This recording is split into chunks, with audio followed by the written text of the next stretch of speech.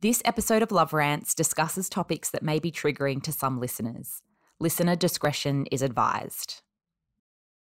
Pop Sugar's Love Rants is brought to you by Yuli, an innovative online healthcare platform exclusively for women that says buck that to the traditional healthcare system. Get online and get faster access to women's health and medicine by visiting yuli.com.au.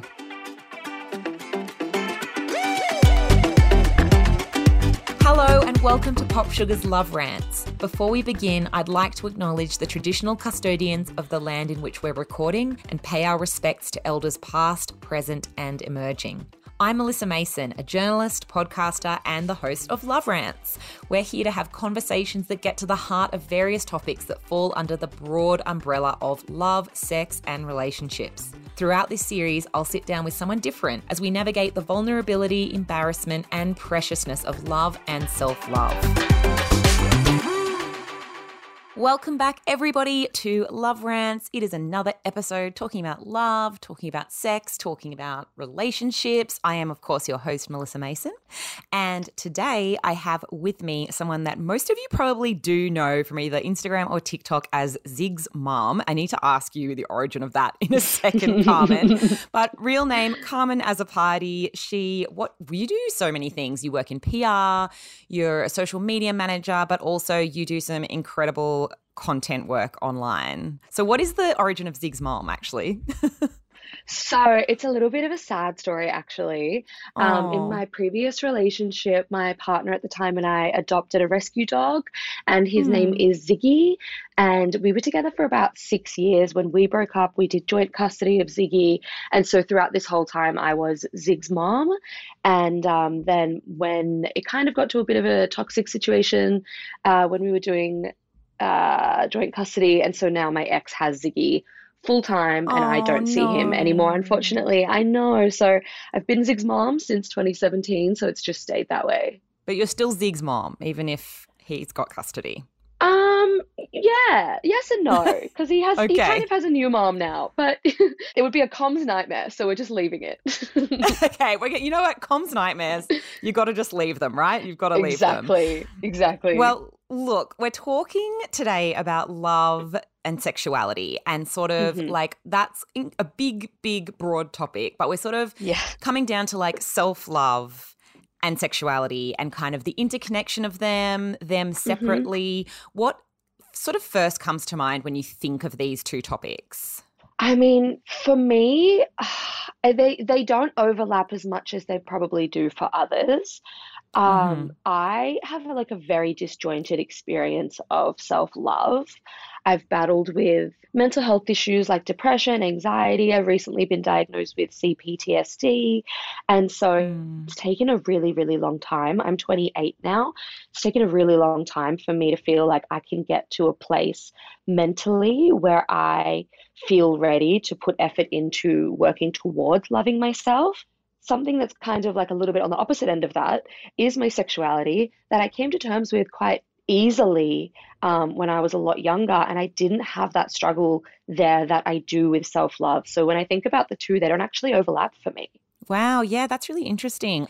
Maybe I kind of agree, actually. I've never really thought about it in the sense of how sexuality has come easily. And I was actually wanting to talk to you about this because I think that we really I'm a bit older than you, but I do feel like we come from a similar generation of where it was like a bit more accepted for us to explore our sexuality.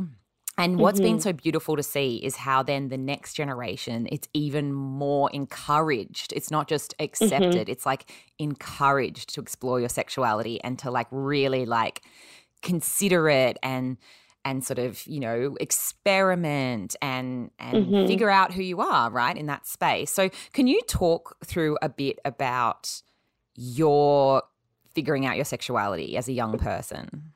Totally. Well, I think that I don't want to say lucky because I think this should be the bare minimum for parents, but I did have parents who, when it came to sexuality, like nothing was really taboo, nothing was off the table. And we grew up in a household where we had queer family members and my parents have queer friends. And that wasn't something that was taboo or strange or different in our household. It felt Mm. very normalized. And so I didn't have that experience of realizing I may be attracted to both women and men and finding anything, inherently quote unquote wrong or guilty, that came with those feelings. I just felt really normal.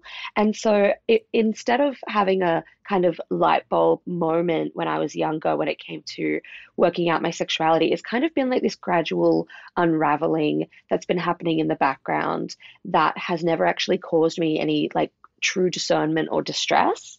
Yeah, that's really interesting, like seeing, I suppose, examples of queer love and queer representation around you and the importance of that. I don't feel like I had that. I should actually note that I'm like a cis heterosexual woman. Hmm. But in saying that, I feel like I was always a very curious person. And so I did, Hmm. like I have in the past, like experimented in sexuality with women and just realized that I didn't have any attraction there. But you would see all this stuff, right? Like I feel like if I were to talk to older generations, there was this real like, no, do not explore, like don't go down those roads. It was kind of almost um like the fear of even exploring or Mm. considering that option. And I think that that's Hmm. really interesting that you say that, you felt more comfortable because you had that representation. Totally. And it's also, I mean, something that we deal with as women, especially growing up, I think for our parents' generation and the generation before them, but it's something we're really unraveling now in our generation and the younger generation is, compulsory heterosexuality and what we're taught from a Mm-hmm. really young age when it comes to like the media we're consuming and the relationships we see on the screen. Um, Unraveling, is that comp het? Me saying I'm a straight person, is it because I'm a straight person, or is it my compet talking, and that's a conversation that I feel like has only really been starting to happen in the last couple of years that we're really lucky to kind of be around, because yeah, when our parents were younger, they didn't even have words for this. Totally. And like that is so interesting because also I always feel uncomfortable when I say like, oh, I experimented, because there is still this real stigma. And you've talked about this before on in a Pop Sugar article that we can link in the show notes Hmm. about like, I suppose like queerness and the way that people perceive it with women and the way that people Hmm. speak about particularly bisexuality or being attracted to more than one gender. Hmm. I see this so often still in pop culture. I was just having a look at like examples because I was like, there's so many examples. What are they? And of course, there's like Katy Perry's I Kissed a Girl. Mm. There's Basic Instinct, which is like they call it like one of the most biphobic films in history. It's just, have you ever seen it? I Have you haven't. seen it? Oh, I haven't, but it's, it you know doesn't what is sound like terrible I is it's should. it's honestly so good, bar the biphobia. It's upsetting to me because Damn, like Sharon damn. Stone is incredible, but at the same time, it's just got this like shockingly bad plot line where she's a queer woman, but it's really all from the male gaze. It's just Hmm. gross. Like I think Hmm. watching it now, everyone would agree it's not it. But then Mm. there's also really recently Liam Payne kind of came under some real like criticism. I don't know if you saw this, but he had this song No. that was really just like fetishizing the idea of a woman being attracted to more than one gender and like being with a woman who was Mm. also attracted to women. And Mhm. so I Mhm. suppose like that long rant, what I guess I was getting at was like, do you think it's still hard for women, I suppose, cis women to identify themselves as queer? I mean, yeah, I think it's definitely hard for anybody to come to terms with their queerness, but I think for women and for non-men, it is something that is still really like fetishized, right? And Mm, so a lot of what we do, unfortunately, men will think is for them. Right. And so if there yes. is Hmm. a woman and a woman on woman relationship, a lot of men will think that, hey, that's for me. That's they're holding hands, they're kissing in public, they're doing these things with each other that, any like straight couple could get away with and people wouldn't bat an eyelid. But they're doing these things and I'm going to watch and I'm going to approach them and I'm going to make them uncomfortable because this is for me. Like, this is why else would they be doing this? And it's because, unfortunately, so many men, straight men, don't see value in a woman on woman relationship or a woman in a non male relationship. So, of course, I still think Yeah. that there is this like weird pressure for women to be queer enough to be gay enough, and they can't just be. Yes, the be gay enough is what I think I see often. You often see, like, when you end up in ignorant conversations about queerness and women, I think the first thing that comes to mind is if there is the first thing that you hear, if there is a woman who is in a relationship with a man but identifies as bisexual or as queer, there are these ignorant people that are like, well, how, like, but she's going to cheat on him with a woman, or like she must like still be into it with women or whatever. What do you think about all of that? Mm. Well, I mean, there's actually an example of this in Sex and the City, believe it or not. I think it's like one of the early seasons, and it really stuck with me from when I was young and I watched it. Carrie dates a bisexual man, Yes. and Oh my gosh. Yes. I remember this episode. yeah, and it's actually riddled with biphobia. So she dates a Mm-hmm. bisexual man, and I think there's an episode there's a scene where they're in a club and he's looking around, and her whole inner monologue is like, this is so crazy, this is so wild. Is he looking at me or is he looking at the men? What's going on? And this bisexual character is painted as, someone that has all these partners and has a quote unquote wandering eye just because they're attracted to, two genders. And there's a moment where he's looking around in a club and Carrie's like, all right, who are you looking at, the man or the woman, kind of thing. And he's like, I'm looking for the bathroom.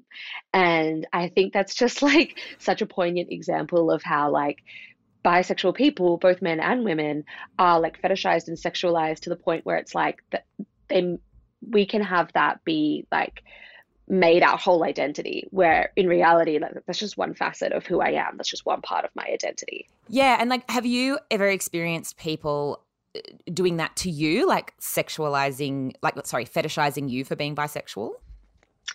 I mean, yes and no. There was always the like, um, oh, Carmen, like hook up with that girl kind of thing. Like my male Mm, friends, but not they're not my friends anymore. But yeah, back in the good. day when I was younger, you would kind of be almost like, kind of like manipulated into situations where you feel like, oh no, this is great, this is progressive. I'm exploring my sexuality and I'm making these connections with women. But then you look back at it when you're a bit older and you realize like, oh no, I was kind of like manipulated or coerced into that situation by the men that were around me at the time. So I definitely do feel like I have fallen into a place at times where I've been quite fetishized and sexualized for my bisexuality, but I haven't experienced that in a while. And I think that's just because like I surround myself with quite like a queer community and quite, an accepting and understanding community. And so I haven't found Mm. myself in those situations, but they still happen, like they still definitely apply. I think that's such a like growing up thing too. You start out with these friends and then you don't really know yourself yet. And then as Mm, you discover who you are, it's like you start to realize there are people in your life that like really are not serving you or like helping you grow. And that is totally. such a great pivot to self-love. Because I do want to talk about this mental health stuff that you mentioned, because where I was going to Yes. say that I really agree Hmm. in part with what you said is that I also have had a fair share of mental health issues. I only Hmm. recently got diagnosed with OCD, which was like a huge weight off my shoulders because it Mm, really explained a lot of my mental processes where I I really bet. felt like, yeah, like I felt like I had always had anxiety. Like I'd been diagnosed with that a long time ago, but like that's a very Hmm. broad brush, I suppose.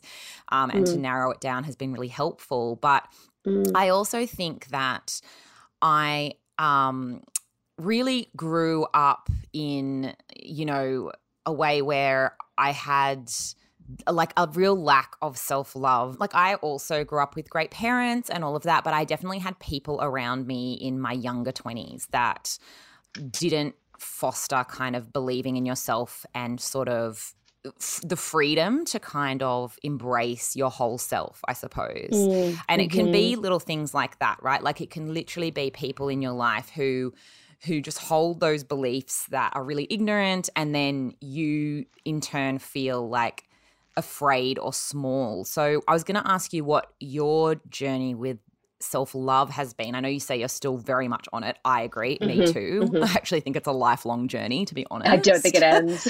I don't think it ends, but you've obviously come a long way. So like what did younger Carmen look like, I guess, in terms of how Mm, much you loved yourself? mm. Well, I want to preface by saying I actually didn't have great parents. I had really, really abusive parents. I had Okay. parents that were, um, they were they weren't homophobic. They were accepting of gay and queer people, and we had those Mm, gay and queer figures in our life, which was very helpful to me in terms of my sexuality. But that's kind of where it ended. right. So I grew up with an alcoholic and abusive mother, and Mm, quite an abusive father. And so that really shaped my experience of self love from a young age because, and it's something I'm still unpacking. We're still in therapy, we're still working all of this out, but yeah. it is also one of the reasons why I've been diagnosed with complex PTSD, so post traumatic stress disorder, Yeah. as an adult. So that's because I was subject to a lot of verbal and physical and mental abuse growing up until Mm, I left home at around 18. And so, because of that and what kind of transpired in my childhood, I actually developed a very unhealthy coping mechanism for the majority of my childhood. So, for about a decade, I struggled with self-injury and self-harm. And mm, it took a really long time for me to realize that that was a tool that I was using to try and cope with what was happening internally, which was my experience of, my mental health issues. And at the time, I didn't have words to describe why I was doing what I was doing. And now looking back, I realized that that was one of the only ways I knew to cope and one of the only ways I knew that I could get control, which sounds odd because if you mm, haven't experienced it, people think like, oh, hurting yourself, like how could that, help any situation? But for me, it did. It felt like it did at the time. And looking mm. back at that now, I can also realize like I had no sense of self and I had no sense of self love or self worth or even like a self actualization to a point because I had just been so, I'm trying to think of the word for it from my parents, just so like kept down and so belittled and made to feel so unimportant Yeah. and like made to feel Like that diminished, expressing essentially. Yeah. diminished. Yeah, definitely. Like I felt so diminished and Yeah. so demeaned that like expressing my emotions felt like a bad thing. If I expressed my emotions too much, I was punished. Or, like Yeah. even if I was excelling at school or excelling in sport, it wasn't good enough. I could be doing better. And I never felt like there was a point in my childhood where I was like, I'm doing great, or this is really good, or Mm, I'm great at this one thing, or I'm being celebrated for this. And so when you're not being mm. treated that way from your parents and your caregivers, you're not experiencing love from them. You don't know how to show love to yourself. And so I actually Yes. didn't, I think for a really long time, and I'm still really struggling with it, I didn't know how to show self love because I didn't know self love was a thing. Yeah, and that internal conversation, like I think that when we're younger, we don't realize that it's happening, right? And then No. as you get older, that's had Mm, such an impact on you. And I mean, hmm look, I'm so sorry that that happened to you. And I think that it is such a testament to you that you have, gotten to the point where you're at and that you have really like dug deep and gone through all those hard conversations with therapy, because I think there are a lot of people that like, you know, don't go down that road of like doing all that work, because it is really hmm difficult. Like it's not an easy mm, thing to do. I feel like what you said about not having a sense of self, or like not really having like that self identity, I think that hmm a lot of people can get to that point from very different roads in life. It could be hmm like through school, with bullying, with othering in school as well. Like I think that there are a hmm lot of people now that maybe don't look back and think, oh, well, I was like bullied in school, but I was like sidelined or like didn't fit in, and therefore hmm spent all this time thinking that I was defective or strange hmm or, hmm whatever. And I think, like that's just such an interesting, because I definitely feel like I I'm gonna condense a very long, complicated story from my early 20s is that I was in a very fundamental Christian church for like 10 years. I was very much involved in that. It defined my whole life. And then when I left, I had no self-identity. I didn't really know who I was. I didn't know where to go from there. And so I relate to that element of self-love, where I think to even begin the self-love journey, you have to go, hang on, like, who am I? Like, what is within me, like where do I stand in this world? I think so. And I think you're so right when you said, there are so many different avenues people can go down to wind up in the same, in the same place of not understanding their own self-identity. And I think that it's something that it should be implemented within us when we're children. And if you have parents or friends or peers who do that for you as a child, like that's 10 out of 10. That's amazing. But for so many children, it's not. And so, you leave the home or you leave school and you wonder, like, I mean, I did. All these people have such a sense of purpose or sense of direction, and they know what they want to do with their life, and they're taking steps to get there. And I felt like I was just floating around. Like for years, I felt like I was just floating around and doing a bunch of different jobs and trying to figure out what it was that lit me up and made me happy. And I thought that had to come from external factors. I didn't realize it could come from within.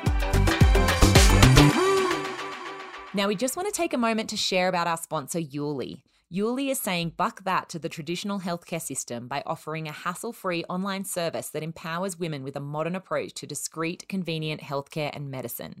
Get faster access to medical certificates, treatments and prescriptions like the contraceptive pill, emergency contraception such as the morning after pill, acne treatments, weight management, sexual health, even assistance to help you quit vaping.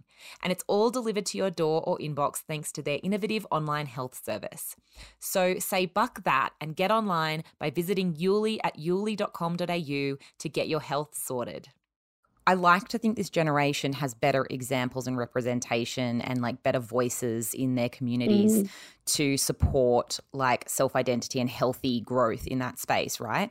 But when I was younger, it was like I was so influenced by magazines and this really toxic culture of like women hate yourself, like even though we were kind of right, but it was like even though we'd kind of gotten to this point where it was like you can do anything was a bit more of a concept for young women, you still had this intense hatred that you were like, it was so insidious, but it was like I'm really only realizing now how much it's affected me because I still carry it to this day. I was having this conversation the other day about bodies, right?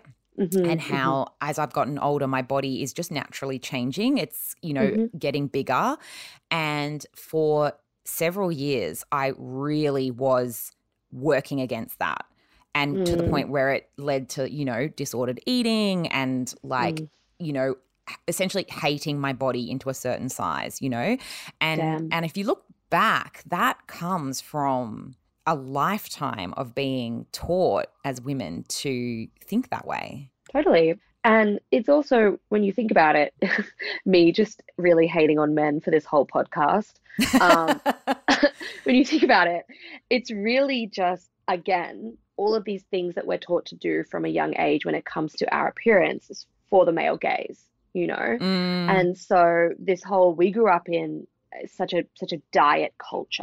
And it was, on magazines that I used to read and things like that, like 10 ways to lose weight now and 5 things to stop eating from your diet if you want to like 6-pack abs and all of that sort of thing, and the thigh gap was so prevalent. And especially for me. Oh, God, I forgot about that. Yeah, I know. Like, trigger warning, I'm going to bring up the thigh gap. But also like being on Tumblr and that kind of was so great for me in terms of a creative outlet, but also like anybody else who was on Tumblr in the early like 2009, 2010 will be able to tell you like how much of a toxic place that was for women's body image stuff as well. And for self-harm stuff, actually, that was quite toxic for me. But and all of this language around like nothing tastes as good as skinny feels, like that is what was drilled into us from such a young age. Why? Because men prefer smaller women. That was basically where it was coming from. And as a woman, I don't look at another woman who is maybe 2, 3, 4, 5, however many sizes bigger than me or however many sizes smaller than me and think about their body. It doesn't happen. I don't look at someone in that lens. And so for me, it's like, well, I know that women aren't the problem here when it comes to influencing other women to feel this way. I feel like men are the problem here. And so it's something that's really difficult to break out of because, like you said, like growing older, your body changes and that's normal and that's natural. And it wouldn't make sense for your body to be the same size at 28 as it was at 18 and your same size at 38 as it was at 28. It just is changing every year and that's normal and that's its way of keeping us like healthy and on track. But thinking that you should be the same size that you were 3 years ago or 4 years ago or 5 years ago and then working actively to make sure that you remain that size is so unhealthy and such an unfortunately like toxic way of thinking about your body that we don't even realize is bad, if that makes sense. We don't even like, some people do, and that's great, but I have so many friends and family members and people who will like pick at and prod their appearance and for women their body, even women after having children, which is so unfortunate because big like one. Yeah. bringing children into the world is such a badass thing. Like it's so powerful and incredible. Like you grew a child and then birthed it. Like that's the craziest, coolest thing I reckon you could probably ever do. You should be celebrated for that every day. And immediately women feel this pressure, some women, to snap back, quote unquote, and to be the size that they were before they had children. And it's so unfortunate because this like amazing thing that they've done that, you know, it's so powerful. It gets overshadowed by feeling like they need to immediately work out and eat a certain way and lose the weight. Otherwise, like they don't have, you know, relevance that they had prior to having a baby. And it's super, super sad. And it's something that women aren't even very cognizant of. No, as absolutely not. Oh, 100%. That's what I mean is like I am only now realizing how often I make comments, whether they're in my head or in person, even in conversation about my body, about the way it's changing and like going to, having a baby, like why does our body even need to snap back? Why wouldn't it be acceptable that we grew a child and our body has completely shifted because that's naturally what bodies do? Yeah, it's definitely a misogynistic society that we still live in, 100%. But I do think that as much as I agree that men started this, I also feel like we have perpetuated it. And like I will put myself in that same category. Like I, you know, like really like something that has really been confronting me is, you know, how fat phobic I used to be and even still to this day I'm unpacking. And I'm really making this effort to follow a lot of like fat positive women on Instagram and to learn more about all these little insidious ways that we have like not allowed other people to take up space in society and how we've like, you know, belittled them and treated them like crap and just really like shamed them and hated on them just through all these little things that we say where we're not even aware of and behaviors and like I really do think like to go back to like how this all starts, I think what you were saying about how your body naturally, you know, your body naturally changes over time and then, you know, the childbirth and all of that, it starts really when you are a kid, right? And your body starts changing hormonally because I can remember like I was this little athletic, weedy little kid. I used to do a lot of like little sports stuff and whatever. And then, you know, puberty hit and my boobs came in and my hips came in and all of a sudden I was meant to start hating that. And it was like immediately boys started sexualizing my body. Like I think everyone can remember their bra straps being flicked and like all this stuff. And I'm not even going to blame little boys for that because I think that is just, again, the culture just seeping into us as our hormones kick in and our bodies change and all these like toxic messages are around us. But, you know, like I think that from the beginning we're really a bit doomed with self-love because we're so taught to hate these changes and to hate our bodies and like, you know, we're really conditioned in that way. So I guess what I was going to start talking about now was how do we get away from that, okay? So we've realized that we are in a bad place with this stuff. And I know you've said you're on a journey, and I think that's such an important thing for us to acknowledge is that this is not a quick fix. This is not something that we'll even necessarily solve in our lifetime. We're going to screw up all the time within our own minds, in the things that we say. So Totally. I think that it is really good to go easy on yourself, right? But like, what are some things you think people can do to start to really connect to that self-love space? Mm. I mean, such a loaded question because it just looks so Yeah. different for everybody. But Yes. for Yeah. me, just coming off of the back of talking about our body image issues as females, for me, something that I struggled with a lot and it has really impacted my self-worth and self-love has been like my body shape, especially as someone with a smaller frame and bigger boobs. And every Mm. time I talk about this, I get so much negative feedback from people who are essentially like, oh, you have a small frame and big boobs. Like, woe is me, that must be so hard. Like, people have real problems. It's like, yeah, people have real problems and you might not experience it, but this is one of my real problems. And this is something that has Yes. really burdened me. And I know burdens a lot of bigger busted people out there Oh, because yeah. I'm with you. I have big sexualized. boobs too. I get Okay, you. you get it then. You get it. 100%. Like, Oh, 100%. And this is a conversation I want to be having right now. Yes, absolutely. great. So how the way I feel about my boobs is like, I'm damned if I do, I'm damned if I don't, like growing up. Mm-hmm. I feel like I woke up one day and I had boobs and I was like, damn. And all of a sudden, like everything changed, the way I dressed, the way I felt about my body, the way other people treated me and spoke about my body. And I never felt right and I never felt comfortable. And for a really long time, leaving school, going to uni, doing all of that stuff, I really tried to cover up my body. I Yep. wore baggy shirts. I was considering Mm-hmm. a breast reduction. I stopped playing sport because of the pain of running and never having a sports bra that really held them down. And I changed a lot of things that I liked about myself. Growing up, I've always really liked, like when I was young, I remember when we had like free dress day at school where you get to wear your normal clothes kind of thing. It was like so exciting for me because I'm like, great, what outfit am I going to wear? Like I'm always planning these outfits from when I'm super young, and I've always been really into like accessorizing and expressing myself. Like Mm. the outfits I wore when I was young are so wild, but it's just so funny to look back and realize that I'm still doing the same thing. It's just 20 years later. But when I got boobs, that kind of went away because I thought everything I wanted to wear, I couldn't wear anymore, quote unquote, couldn't wear because my boobs would be out too much, or people would Mm-hmm. comment, or people would stare, or people would say things, or I would feel uncomfortable. And so I just, for years, wore big t-shirts, baggy t-shirts, turtlenecks, covered up, like didn't let myself wear something that maybe I really wanted to because I thought it was too much and people would think of me a certain way. And so something that's really helped on my journey to accepting myself and loving myself, which includes loving my body, has been kind of saying, screw it, wearing what I want to wear because it makes me feel good, and reminding myself that if people do have things to say about it, and, shock horror, they do, then it Mm. doesn't reflect on me and it only reflects on them.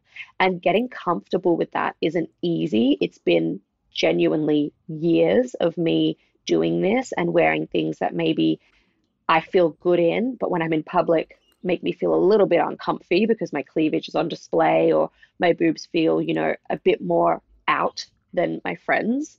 Um, but it has been something that has really, really helped and made a difference in my journey to loving myself and my body, is just embracing fashion and self-expression and all that comes with it. Yes, and this is actually where I think sexuality and self-love can like collide, right? Because I think if we look at sexuality as not necessarily like the genders that you're attracted to and all of that, but also in how you feel about your body, how you connect sexually with your body, right? I feel like something that I really struggled with post my church years was Mhm. feeling sexy and feeling okay about it. I have so much shame around my boobs. And I think Mm, that's kind of like what you're talking about with I still do it to this day, Carmen. Like I still struggle to show them off because I feel this weird embarrassment and awkwardness. And what's really funny is my mhm, sister has a really small bust, but feels the mhm, same way. And I think that's because we mhm, grew up in the same environment where we were really mhm. like, I can remember being shamed by like leaders in the church for being a teenager and wearing like a boob tube. I was like a teenager. Like, do you know what I Yeah, mean? Like it was wild. damn. And so to this day, I will put on like a little dress and I'll be like, I'm really feeling myself, but I'll actually feel so anxious. And Mhm, sometimes mhm, honestly will just get changed because I'm like, mm, I I don't want to feel this anxiety. It's not making me comfortable. And I do think that, you know, you don't have to have come from a church environment or to have big boobs necessarily to feel this way, because I think that, again, you know, you think about the conversations that we have around, you know, consent, right? Or like, you know, she was wearing this, therefore she deserved it. And like, women, be careful. Like, don't get your boobs out because then you're inviting XYZ, you know, and that is so ingrained in us as well. So I think that discovering like your own sexuality in terms of how you identify like sexually with your own body is really tied up in there with self-love. And something I was going to say, which is I think kind of what you are talking about when you just get, you know, when you just show them off and you go, you know what, I don't even care, I'm going to do this, is I've had to learn sometimes I have to push through that discomfort and go, because then over time, I'm actually like working against those thoughts in my head and going, no, I'm allowed, I'm giving myself permission to embrace this part of me. This is my body. I am proud of it. I am proud of feeling myself in this outfit, and I'm going to go out into this world. And that's, again, like, I mean, I sound like an old person saying this constantly, but it really makes me happy is the amount of young people where I'm like, oh my God, damn, like you are just wearing what you want when you want. You are letting your body, like you are embracing your body in whatever way you want to. I love that that is happening.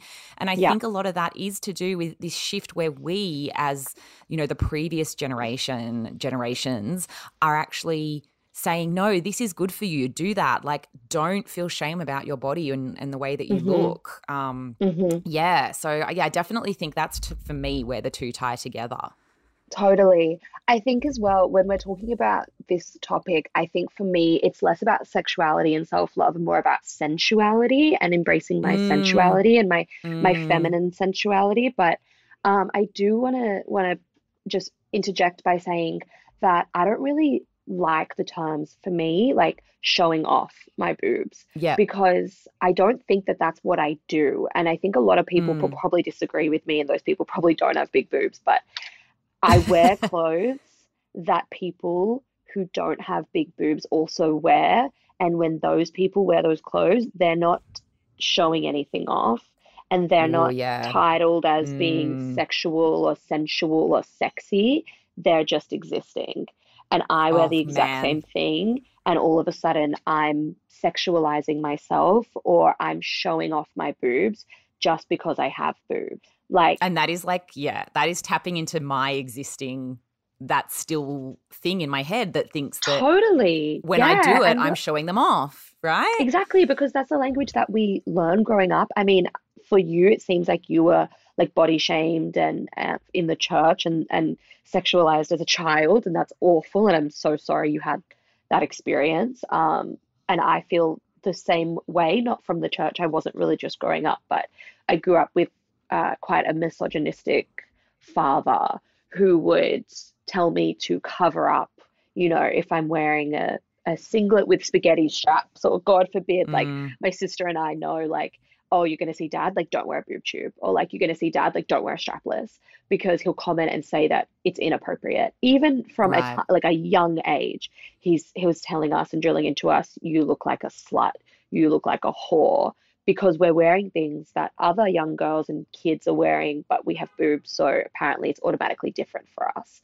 And so, like, having that grilled into us from such a young age, I definitely had to work to undo that language of like, I'm showing off, or this is too much, or it's inappropriate. Sometimes now, even, you know, visiting family or my partner's family, and I'm wearing a t-shirt and I'm like, oh, it's a bit much, I might change. And it's like, for who and why? And it's because people like members of your church or people like my dad have ingrained in us this understanding of, you know, having big boobs equals slut. And that's just absolutely not the case. Yeah, totally. And that's like, I think that's such a perfect example of, and like, I'm sorry that I even use those terms, because it's, I think this is where it really shows that this is like an ongoing learning process, that we're really unpacking a lot of like ingrained beliefs. And, you know, the one thing I really want to touch on before we finish was like with self-love, the importance for me of therapy.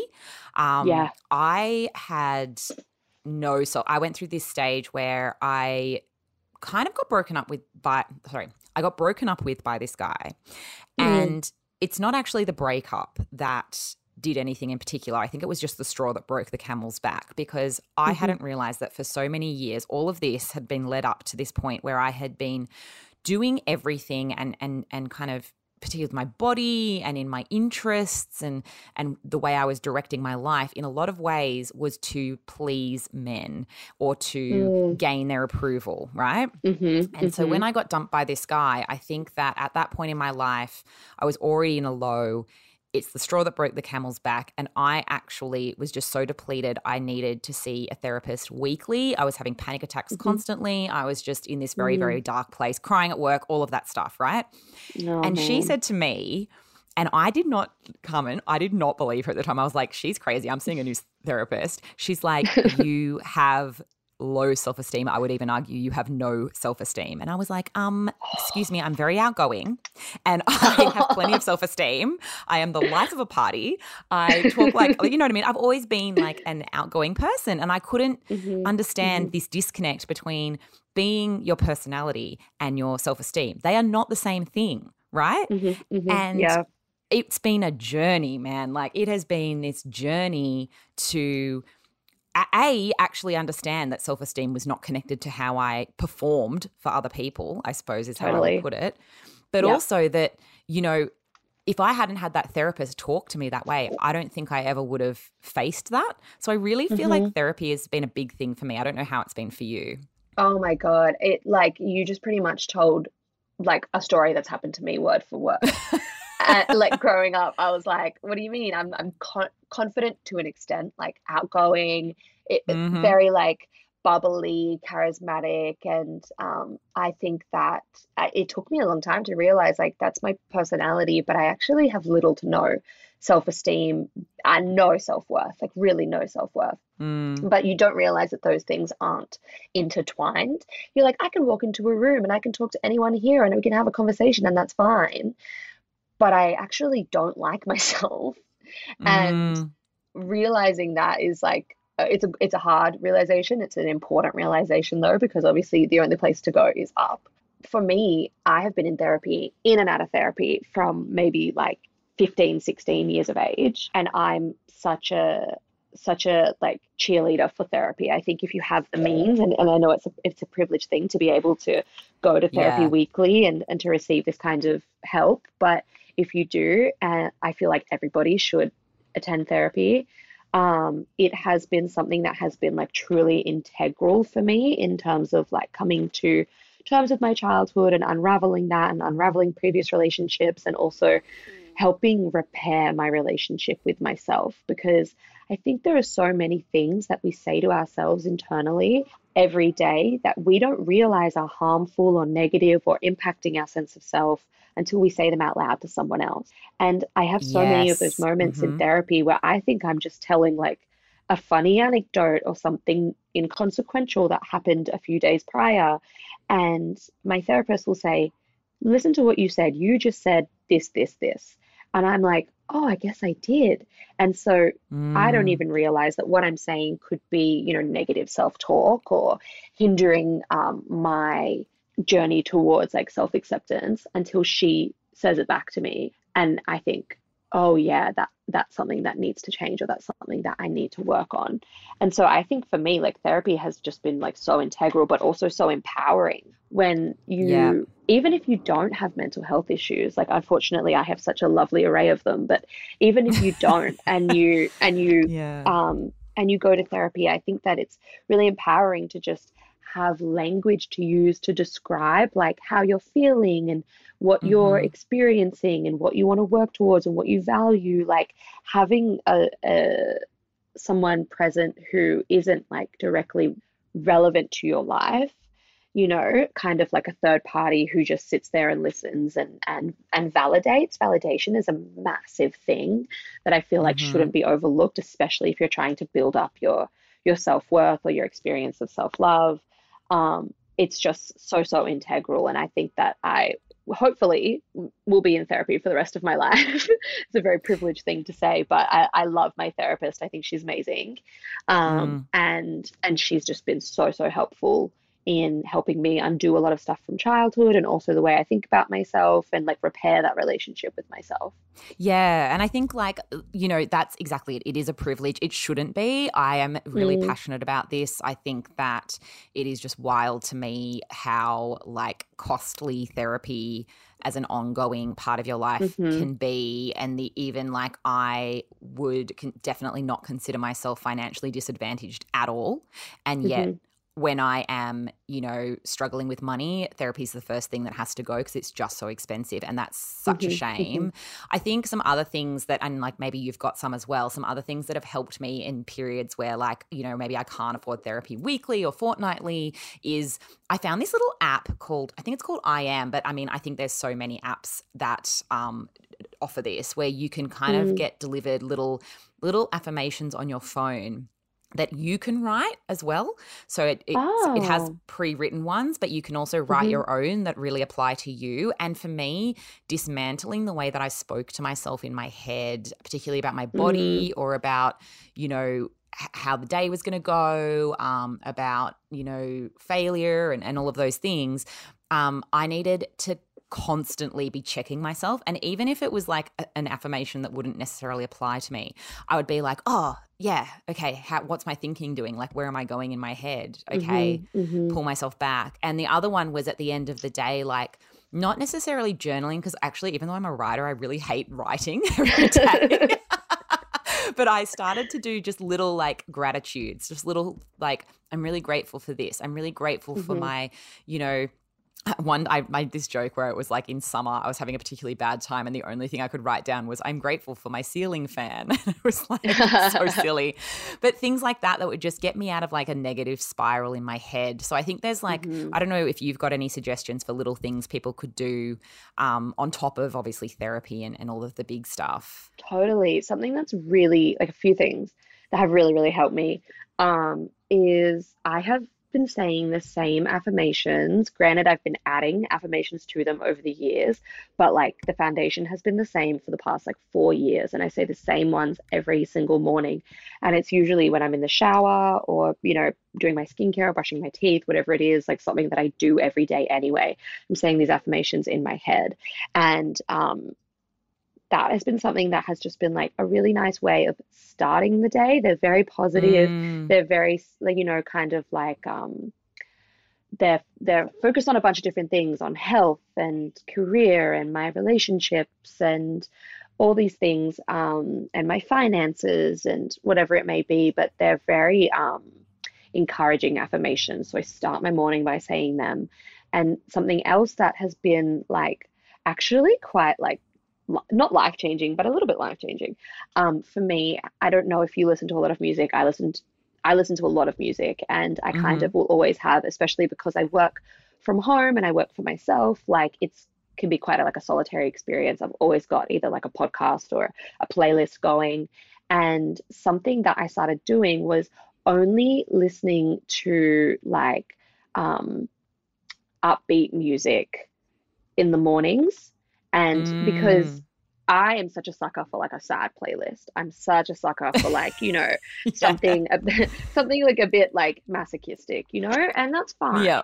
But maybe not first thing in the morning when it's fine. That's okay. There's a time and a place. But absolutely. Maybe not first thing in the morning when you wake up.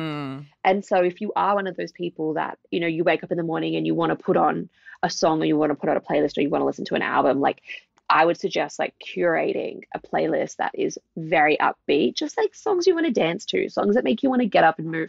And if they do that, get up and move, get up and have a little dance for 5 minutes in your bedroom before you make the bed, something like that. Because for me, I don't have the same sort of morning routine every morning. Sometimes I'll wake up early and go for a walk. Sometimes I'll sleep till 9 and work from bed. Like it just depends on what I'm feeling, especially as a chronically ill person. But always having that playlist that I can turn on. It's called like High Vibrational Energy, I think is my playlist name, but it's private, so you guys can't follow it. But I was going to say, can I follow it? And you're like, no. No, you That's cannot. For me. You can make your own. I'll make my own. But just making a playlist of high vibrational songs that make you want to get up and dance or smile or sing along or move in a certain way. I think listening to that in the morning, if you are someone who's prone to wanting to listen to something while you're working or doing your morning routine, that really helps me start my day in a positive headspace. I'm not saying you're going to stay in the same headspace all day, but it's just little things like affirmations, little things like getting some sun, sitting outside, listening to some music that makes you happy, helps lay the foundation for having a good mental health day. Oh my gosh, I love that tip. I'm making my own high vibrational energy playlist as soon as we get off this chat.